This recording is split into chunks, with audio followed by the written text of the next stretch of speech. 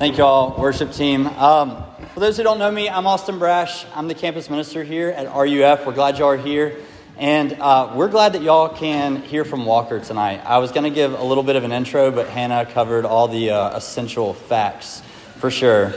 But Walker is an awesome minister. For those of you that have been deeply involved in RUF, we pride ourselves on being a relational ministry, meaning we want to do ministry with y'all. Meaning we want to know you, we want to get inside your stories, and we want to care for you. And Walker exemplifies that every single day. I'm super proud of him as an intern. And many of y'all have experienced Walker's relational gifts time and time again. I've only been here for 4 months, but y'all have had the benefit of knowing him for much longer than that.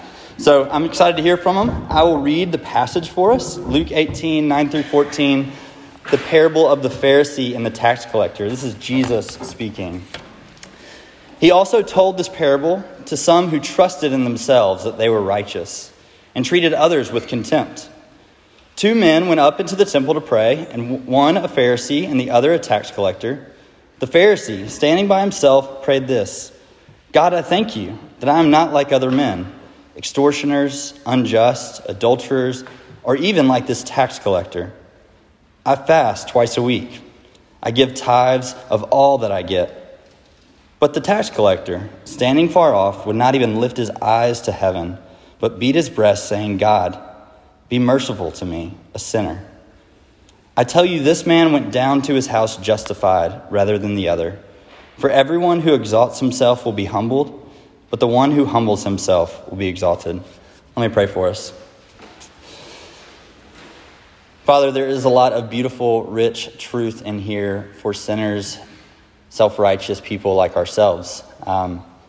Painful and hard, but Lord, you do not break a bruised reed, as you promise in your scriptures. So as you meet us with your word tonight through Walker, give us the comfort and also the conviction of Jesus. Bring us to your Son, and it's in his name we pray. Amen. What's up, guys?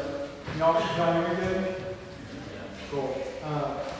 Thank y'all for coming tonight. This is pretty surreal for me to be up here, but I love y'all. I love this ministry, so I'm excited to get to teach y'all. So tonight we're going to take a break from Galatians. When Austin asked me what I wanted to teach about, I just kind of immediately thought of this parable. A, because I've already taught on it before, and it was easier for me to prepare. B, it has been really convicting for me, and I think it needs anyone, regardless of where you're at in your faith. So we got 3 points. We got the Pharisees' problem, the tax collector's problem, and Jesus' answer. Okay, so before we get into the Pharisee, I want to look at that first verse where it says, he also told this parable to some who trusted in themselves that they were righteous. Don't look at that word righteous. I don't know what comes to mind when you all think of the word, or when y'all hear the word righteous, but for me, for the longest time, my mind just went to like the religious things that I did. Like, and I know we say that like all of life should be ministry, but we kind of have categories for like the religious things that we do, and then like the rest of our lives. But a big light bulb moment for me was one Sunday at Christ Pres. Wes Newsom gave his definition. It's from David Zoll in his book, Seculosity. And he says that we can basically exchange that word righteousness for enoughness. Like, your strive to be righteous is your strive to feel like you are enough. And regardless of where you're at in your spiritual life, you may not be a Christian, you may not give a rip about wanting to live up to God's standard of holiness, but I can pretty much guarantee that everyone in this room has felt that burden of, are you enough? Like, are you living up to this standard that you have set yourself that you feel like would validate you as a person? So I think before we start, I think it's important to address that and look where that comes from. So if we go all the way back to the beginning of the Bible, we look at Genesis 2. We see that originally Adam and Eve are living in the garden. They have perfect relationship with God. And it says in chapter 2, verse 25, this is the last verse before Satan comes in. It says that they were naked and unashamed.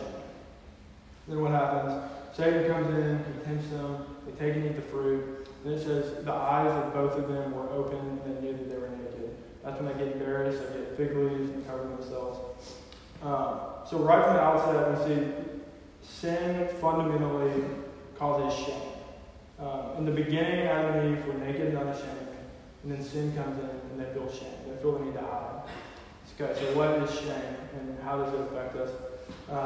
Brian went through this last year. He uses this quote from Brene Brown, she's this famous author, lecturer. She's awesome. Her TED Talk on shame has like 20 million views. So she's just a very respected authority in this field. She says that basically all of us have this idea of what the person that we think we should be is up here. And then down here, we have who we think we actually are. And this gap in between is where we experience shame. So shame is saying that if you saw me, the real me down here, you would reject me. And so we try to portray this idealized version of us, both to ourselves and to others. So my kind of point is that righteousness is whatever you are using to close this gap of shame. It's whatever you think you need to feel fundamentally right as a person.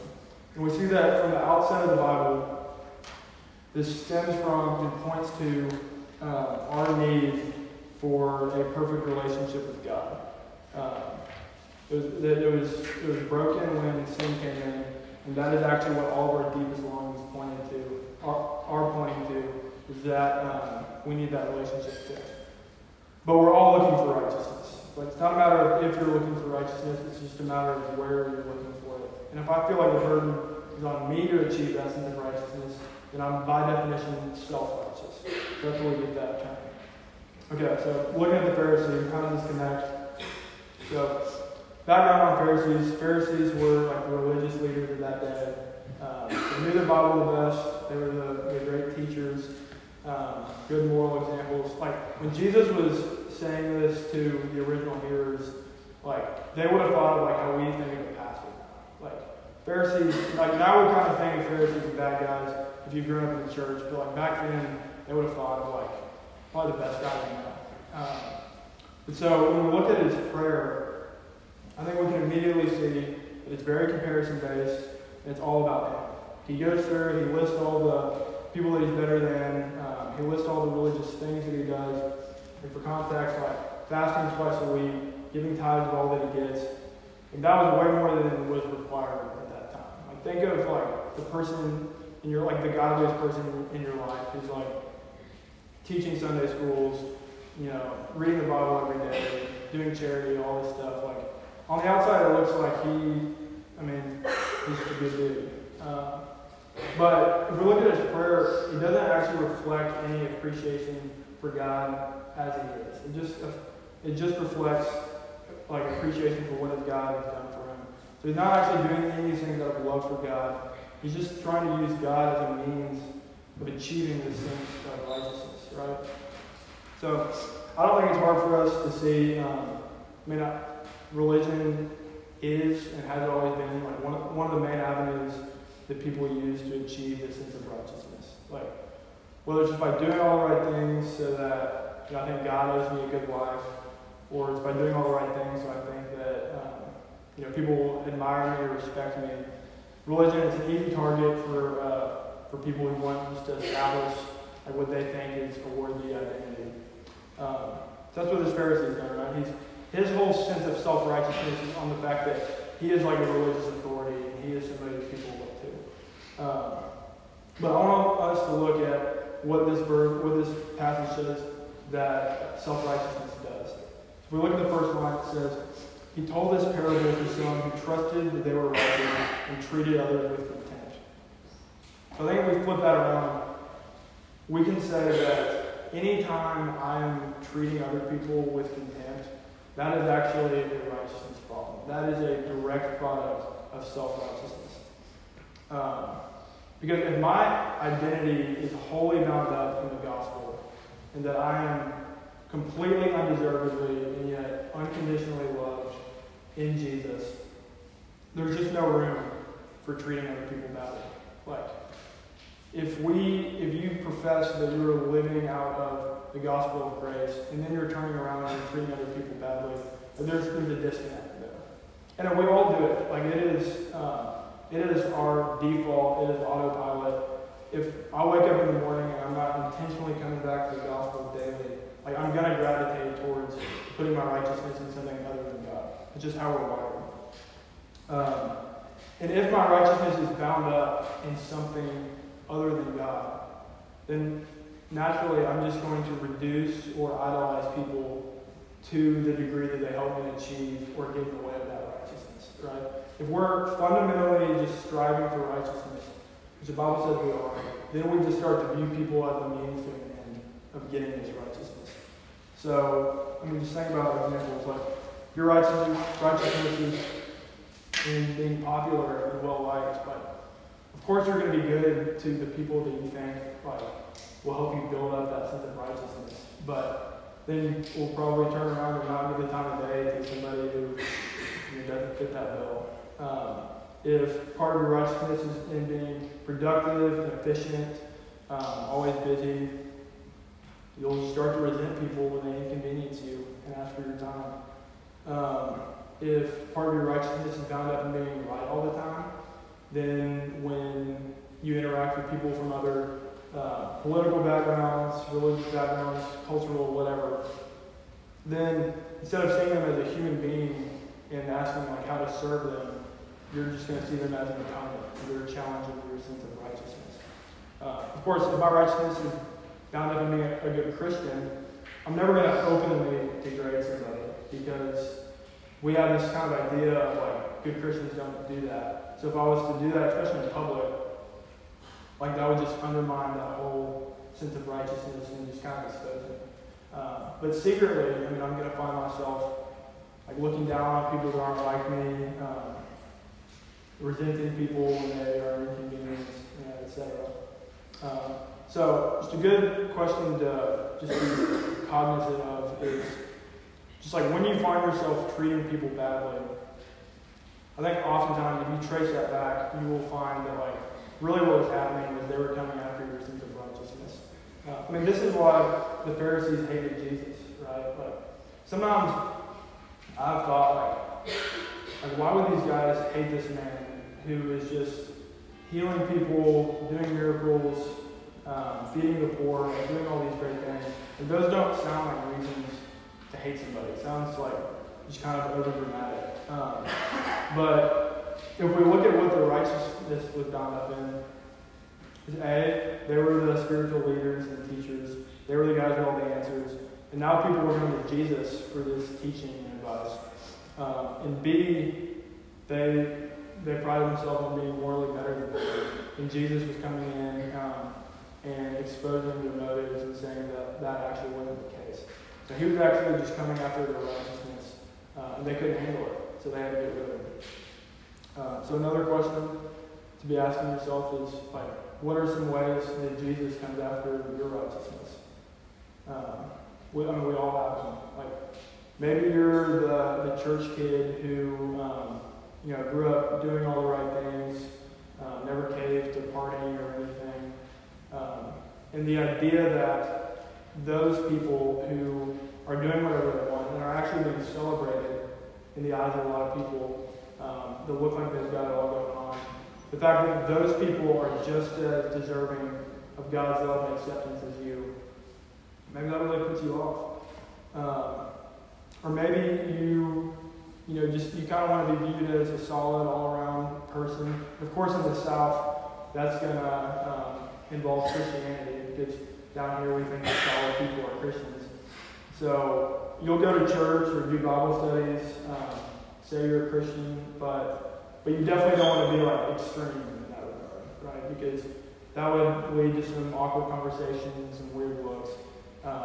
So the idea that Jesus is actually Lord of your life and Jesus is enthroned as King, that isn't so well. So you'll kind of blur the lines on a lot of those claims. Regardless of whether your righteousness is, If it's not in Jesus, he's going to come after you. Okay, second point, tax collector. Okay, so we looked at what Pharisees were. Tax collectors back in that day were like the complete opposite. Like, these guys were like the lowest of the low. Like, so they technically worked for the Roman government, which they were oppressing the Jewish nation. So these guys would collect taxes from their fellow countrymen and then take things off the top. So they're basically like stealing from their friends and family, and everybody knew it. Like, we would all hate this guy if we knew him back then. Like, he was just kind of a sleaze bag. He knew it, and everybody else knew it, in the eyes of culture at least. But for whatever reason, in this passage, he has come before God. And I think what he is in this passage is he's just an example of somebody who he has realized that the things that he has built his life on, the things that he's actually been looking to for righteousness, apart from God, have gotten him nowhere.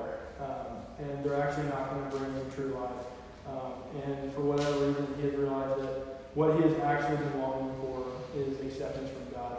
His problem, unlike the Pharisee, is he feels like he doesn't deserve that at all.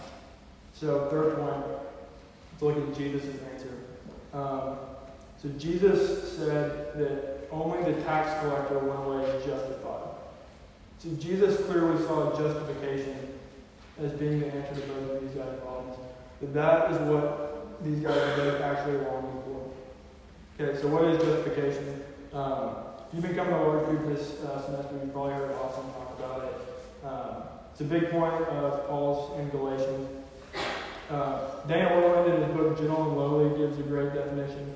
He says, to be justified is to be declared righteous in the sight of God, fully and legally exonerated in the divine court, based entirely on what Jesus has done in our place.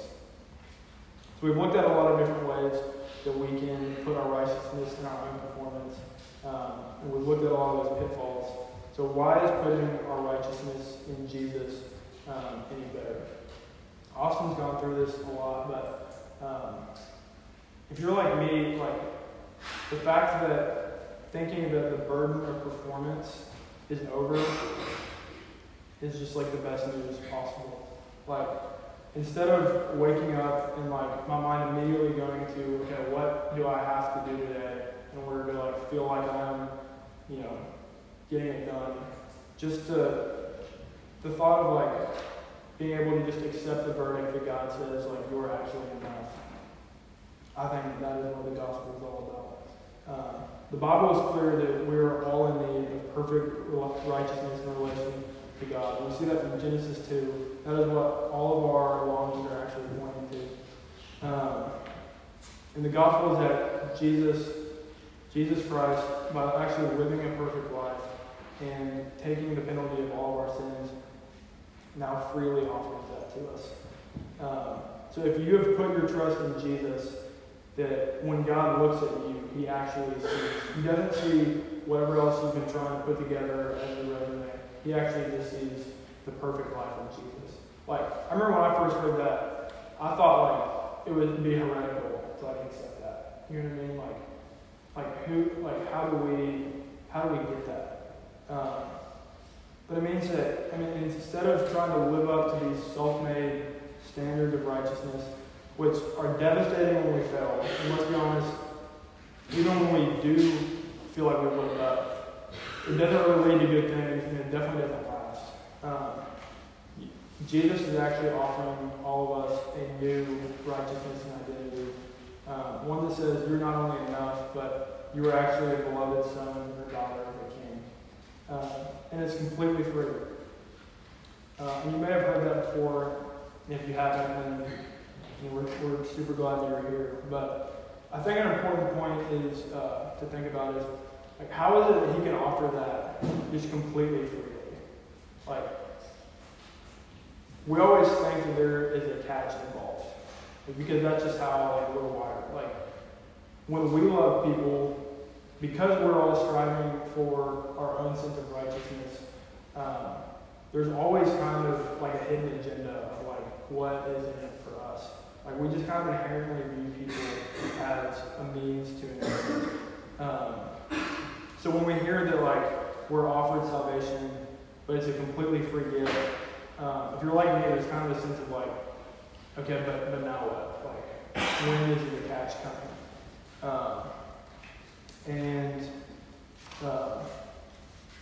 But think, like, what if the person who is offering this to you was actually completely righteous in and of himself? So Philippians 2, verse 6 through 11, it's a great verse. It says, "Have this mind among yourselves, which is yours in Christ Jesus, who, though he was in the form of God, did not count equality with God a thing to be grasped, but emptied himself by taking the form of a servant, being born in the likeness of men. And being found in human form, he humbled himself by becoming obedient to the point of death, even death on the cross. Therefore God has highly exalted him and bestowed on him the name that is above every name, so that at the name of Jesus every knee should bow, in heaven and on earth and under the earth, and every tongue confess that Jesus Christ is Lord, to the glory of God the Father." So, what this verse is saying basically is that Jesus had it all. He was in the form of God. He is God. And he was in heaven in perfect relationship with the Father. Like, he was the definition of perfect righteousness.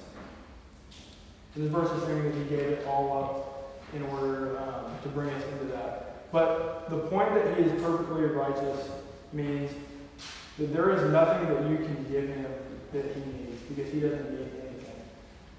Because he's perfectly righteous, you are actually not a means to an end to him. You are the end itself. Like, relationship with you is his end goal. When you come to him, he has absolutely no other agenda than your very best interest at heart, because there's nothing that he needs from you. And yes, I think it's important to address, part of him wanting the very best for you means turning away from a life of sin. Like, I don't know about you, growing up, whenever I heard the gospel, and I heard that I'm saved, and it's completely free, but you have to repent and turn away from sin, I was always like, okay, but there's the catch, right? But what I've come to see, what the Bible teaches, is that Jesus wanting you to turn from a life of sin is no more a catch than a loving father who sees his son addicted to some horrible drug and wants to bring him out of that. Like, 1 Peter says that sin wages war on our souls. Part of being saved by Jesus involves seeing that he is actually good, and that he is actually the way to true life. And that because sin is apart from Jesus, it cannot lead to life, because only he is able to give life. So to close, I just love this parable because I think it's just relevant for anybody, regardless of where you're at.